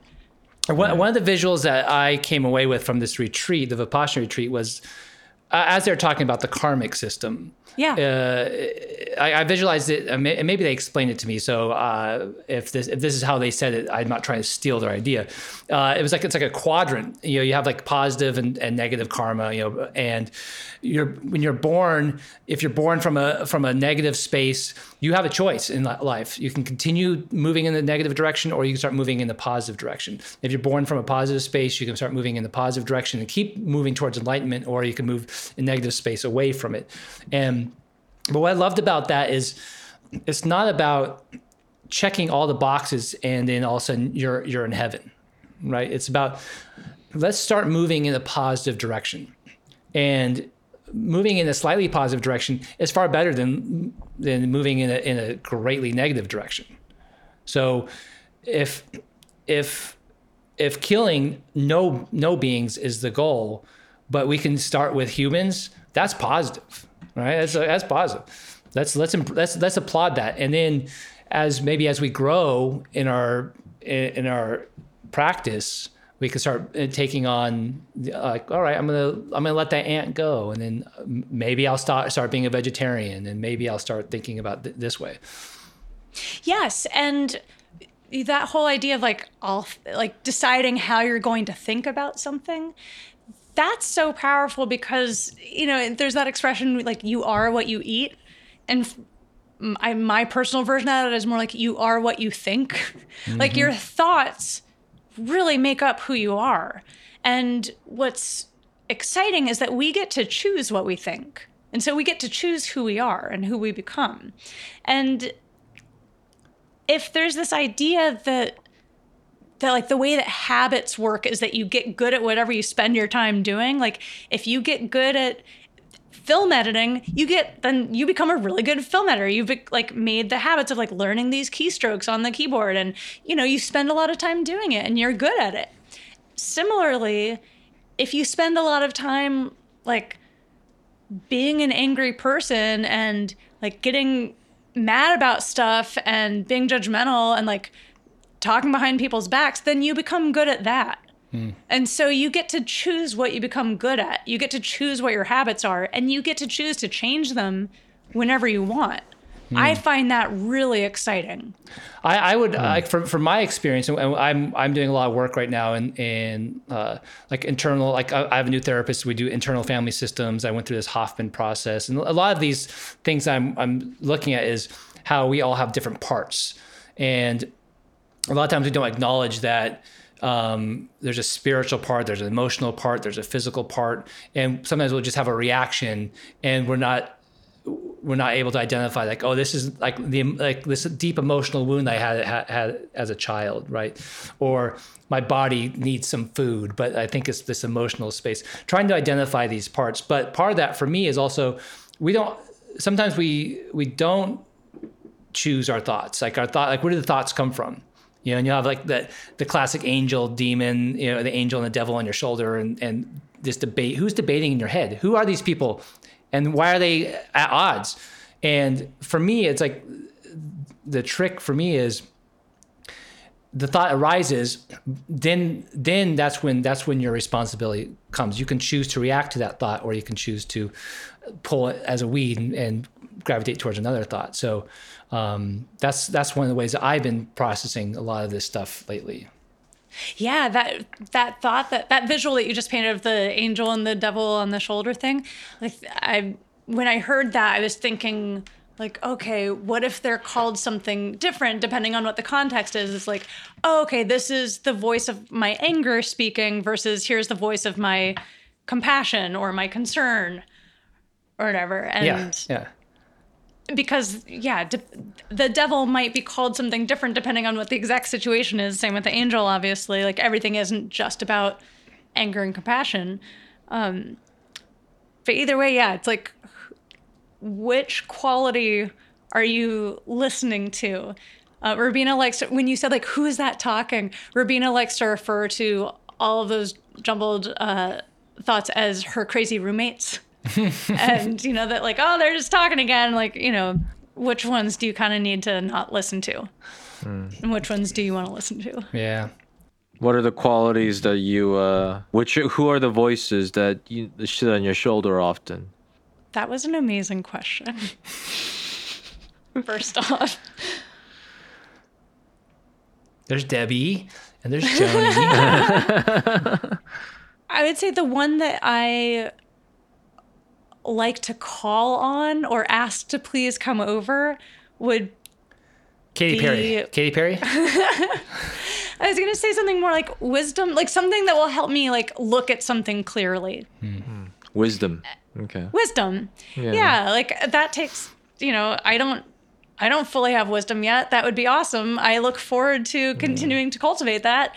In the meantime, I want to make the clearest and wisest decisions possible. I want to be able to see things as clearly as possible and make sure that I'm not making decisions based off of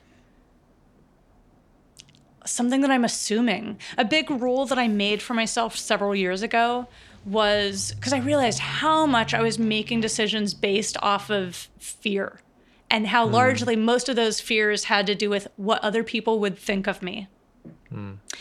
And I made a rule for myself that if I'm wondering what someone is thinking or what they would think about something, then I have to ask them. And that if I'm not willing to ask them, then I'm not allowed to think about it. I'm not allowed to factor that into whatever my decision is. Either just actually ask them, or you've just discredited the idea of whatever you think that they're thinking, and you are not allowed to factor that into your actions. That's a good rule. That's like Oh my God, that's a it's good rule. changed I my mean, you know, life. I do that all the time. You know, I usually think of the worst possible voices of other people, you know, saying all these things, and yeah, no, I definitely do that all the time. But I like that rule of limiting yourself to be like, no, like you are not allowed to.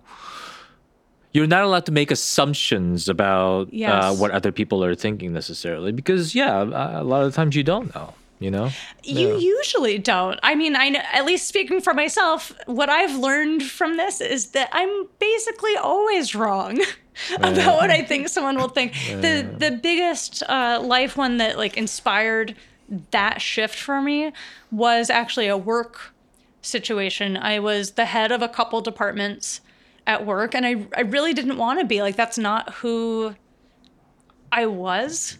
And it kind of just happened accidentally, but I kept myself in those roles because I felt this level of responsibility. I was like, I brought on most of these people. Like, I don't want to let them down. A big thing for me is I didn't want people to feel like I was abandoning them.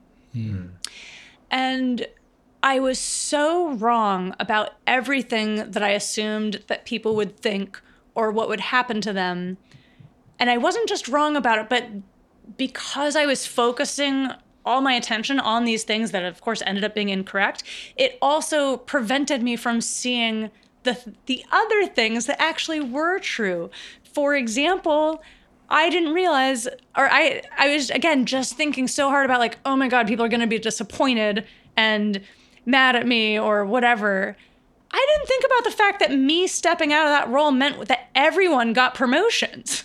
They were all stoked. Everyone got promotions. People didn't have to deal with the fact that like they had a Debbie Downer as like a boss figure anymore because I wasn't going to be anyone's direct boss anymore. And so, yeah, they didn't have to deal with my negative energy, and they all got promotions and raises. And I can't believe I didn't think of that. Every single person was happier. Everyone won. And it was like, oh my God, number one, I could have done that sooner, but that's okay. I did it now. And actually, that's not number one. Number one is, wow, I was completely wrong on every single front here. And that was when I was like, oh, wow, I cannot base things off of what I assume people are going to think anymore. I just can't, because I'm wrong. And there's no point. I can just ask them. I can just ask them, hey, what would you think if such and such? Or how would it affect you if such and such? Yeah. And if I'm not brave enough to ask them, then like admit that whatever you're probably thinking is wrong. What a great lesson, though. What a great lesson. Oh, it's huge. I mean, I know it was probably painful getting there, but you know, you wouldn't have, it probably wouldn't have made quite an impact unless you had, drawn out that process as long as you did. Oh, no. If I hadn't had it be such an incredibly painful multi-year process, it wouldn't have felt quite so good to then realize how wrong I was that entire time. And that's why then it was like such a strong thing for me of like, oh, I can never let this happen again. Yeah. Hey, I want to respect your time, and I know it's getting late. I want to make sure I want to talk to you about your music. I want to talk about La Luma because that's also an important part of who you are, and I want you to be able to. I don't know where's the second album, what's going on. Let's talk about how maybe we can start with how does your practice impact and influence your music. It's interesting. I would say that the way that it has influenced my music in the past few years, like especially like after I put out my debut album, and obviously like we worked together on the video, and I was, did some tour dates with Mira, of course, because again, everything comes back to Mira. Like I felt like I was very, I was doing my version of being an actual artist in the music industry. I've worked in the music industry all this time. I know the things that people are supposed to do. And I found myself refraining from ones that I knew weren't me, but also doing a lot of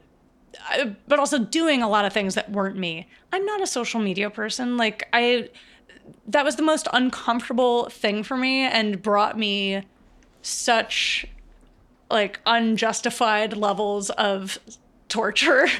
But also just the kind of inherent like self-spotlight thing that happens when you're an artist in this way.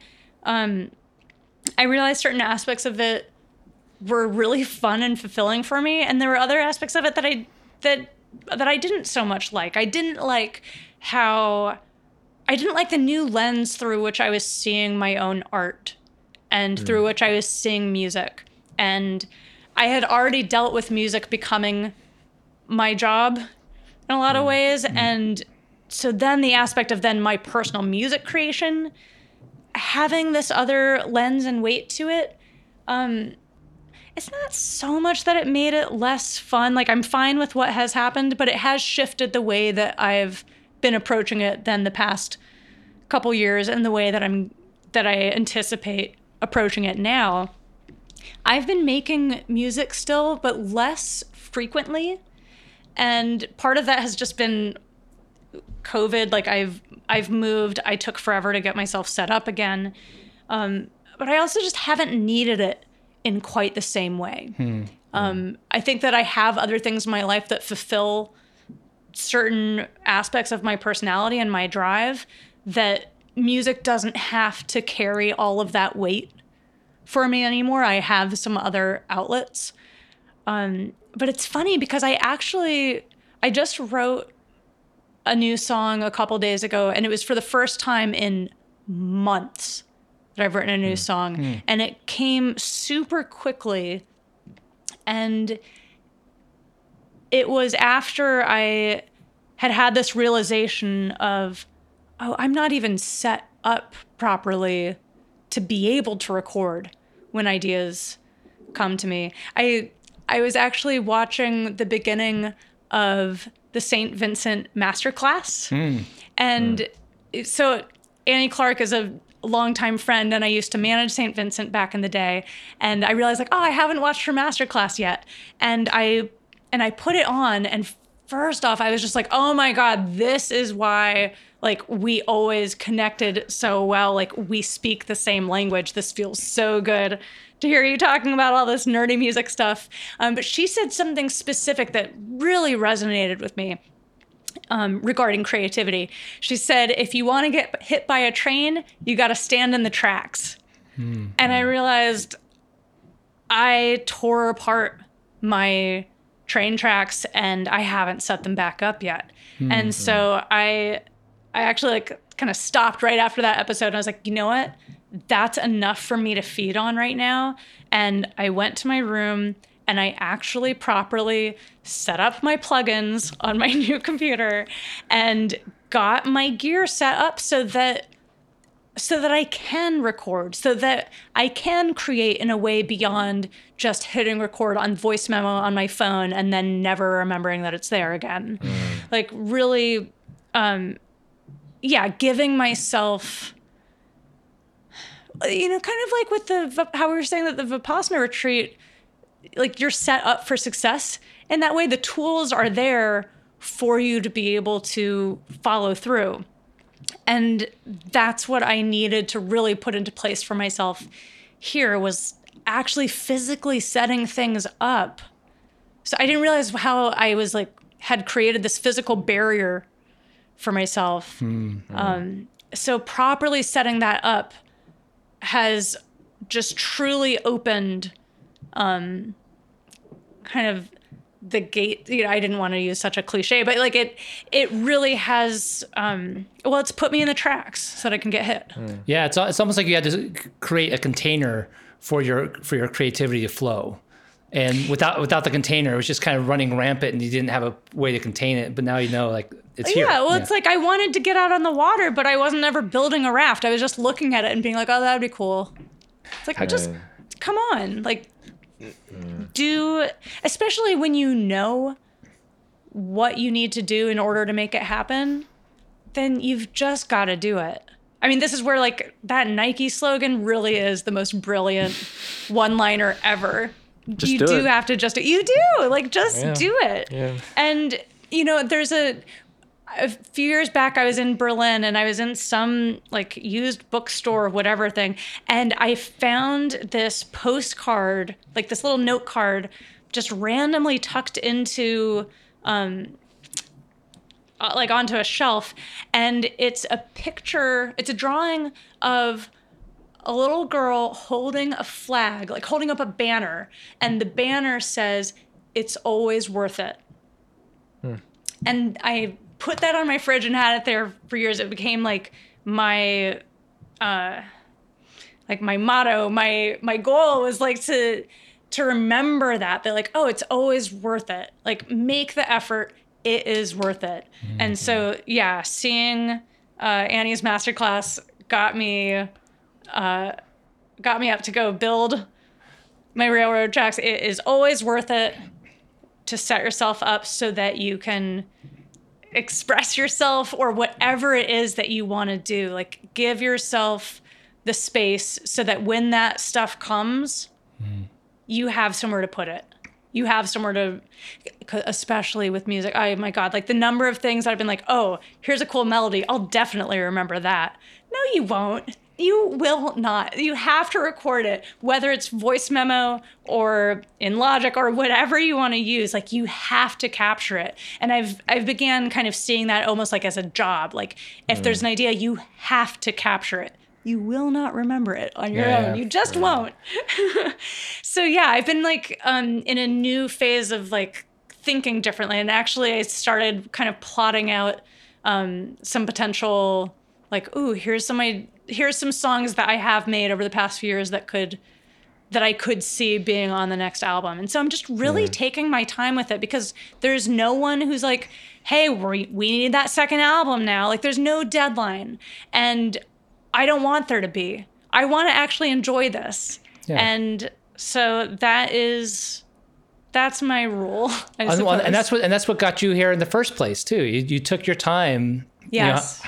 How long did it take you to make that first album? You broke it all down. Didn't you strip it all down and start all over again at one point? Oh, you bet I did. And then it took me a year from that, because I then finally learned as soon as I learned about busing and some actual audio engineering things, because of course I was like, okay, I'm going to write everything, I'm going to record everything, I'm going to play everything. I wanted to do everything because I wanted that experience.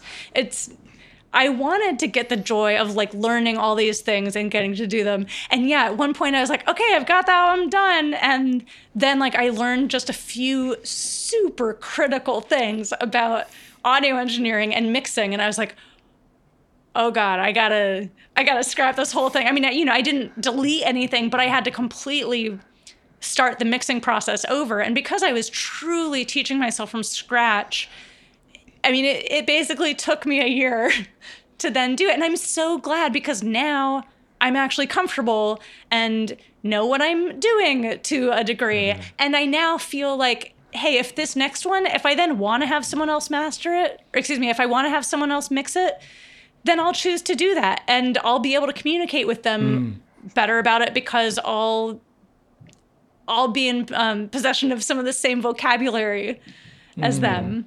Well, let's wrapping up here. Where can people hear your music? On Spotify and wherever else people listen to music. So how do you spell your band name? How do you spell what does it mean? Tell me, like, how do you spell it? Yeah, so it's spelled La Luma, LA space LOUMA. So a lot of people think like, oh, La Luma, like, luminescence, or like Luna, like the moon. And I do like the idea of light coming from it, from that like Luma idea, but it's not spelled that way. It's Louma. And the reason for that is because it turns out it's very challenging to come up, or at least for me, it was very challenging to come up with a name for yourself that isn't just your name. Like I didn't want to just be Lauren Ross. That didn't feel right to me. So I needed to come up with Lauren something. Bassoon wasn't. Lauren Bassoon was taken. I don't know. Yeah. So yeah, I needed to come up with something, and I, played around with all these ideas. And the thing that then really resonated with me was actually thinking about family. Going back to that idea that you asked of like kind of what were some of the founding principles that I was raised on, and what were the priorities and like things that were important. Family. And so La Luma is actually a combination of several of my grandparents' names. Wow. And because I was like, oh, that's something that like I'm not going to get sick of. That's something that I'll always be able to get behind and feel good about. And I won't be like, I can't believe I named myself this dumb thing. It's like, no, that's family. That's me. I can always get behind that. That's great. Interesting. Lauren, thank you so much for doing this. Thank you so much for having me. This was a pleasure. I could have talked for hours and hours more. We'll have you back. We'll have you back on, and when you have some new music, I'd love to have you play something for us. That'd be amazing. Oh, that'd be awesome. I would love that. Y'all, thank you so much. I'm so glad that you're doing this podcast. I really can't wait to hear every single episode that you do. Yeah, this is our fourth one. Second guest. Well, yeah, second guest, third. Yeah. Technically, our third episode. We did our first one, which someday we might do, where Moon and I took turns interviewing each other. It was like 4 hours later. We're both like passing out, but it's been fun. And for me, this is just speaking for myself. I just wanted to have an outlet to help share some of the stuff that I've learned and struggled with, and to give people a chance to speak up about their process relating to like spirituality and science. And it's not going to be, I just want it to be fun and light, and every, maybe an episode, maybe we'll release 10 episodes a year, maybe. I don't know. Keeping it light. Who knows? But, it's great that you're, feedback as a guest. It's so great to, I felt very invited to be myself and to say what I mean and what I actually think. And I'm so glad that y'all were strong participants in that too, that it wasn't just like, I didn't feel like I was just being grilled. I felt like we were having a conversation. That's great. That's what we want it to be. Yeah. Mm-hmm. We're all stumbling together on this journey of life. We're all swimming in the void together. So there you go, button. That was a good button. Yeah. End the podcast. I will say I'm impressed that we used a train analogy, a garden analogy, glasses analogy. We had a container analogy. I'm sure we didn't have. Do we have a cooking analogy? We had a raft for a second. Yeah. Well, we had genetics I love analogies. too. So yeah, it was I'm sorry? lot. Genetics. Yes. Yeah, that was lots of analogies, lots of metaphors, lots of references, lots of science, lots of philosophy, lots of psychology, lots of love.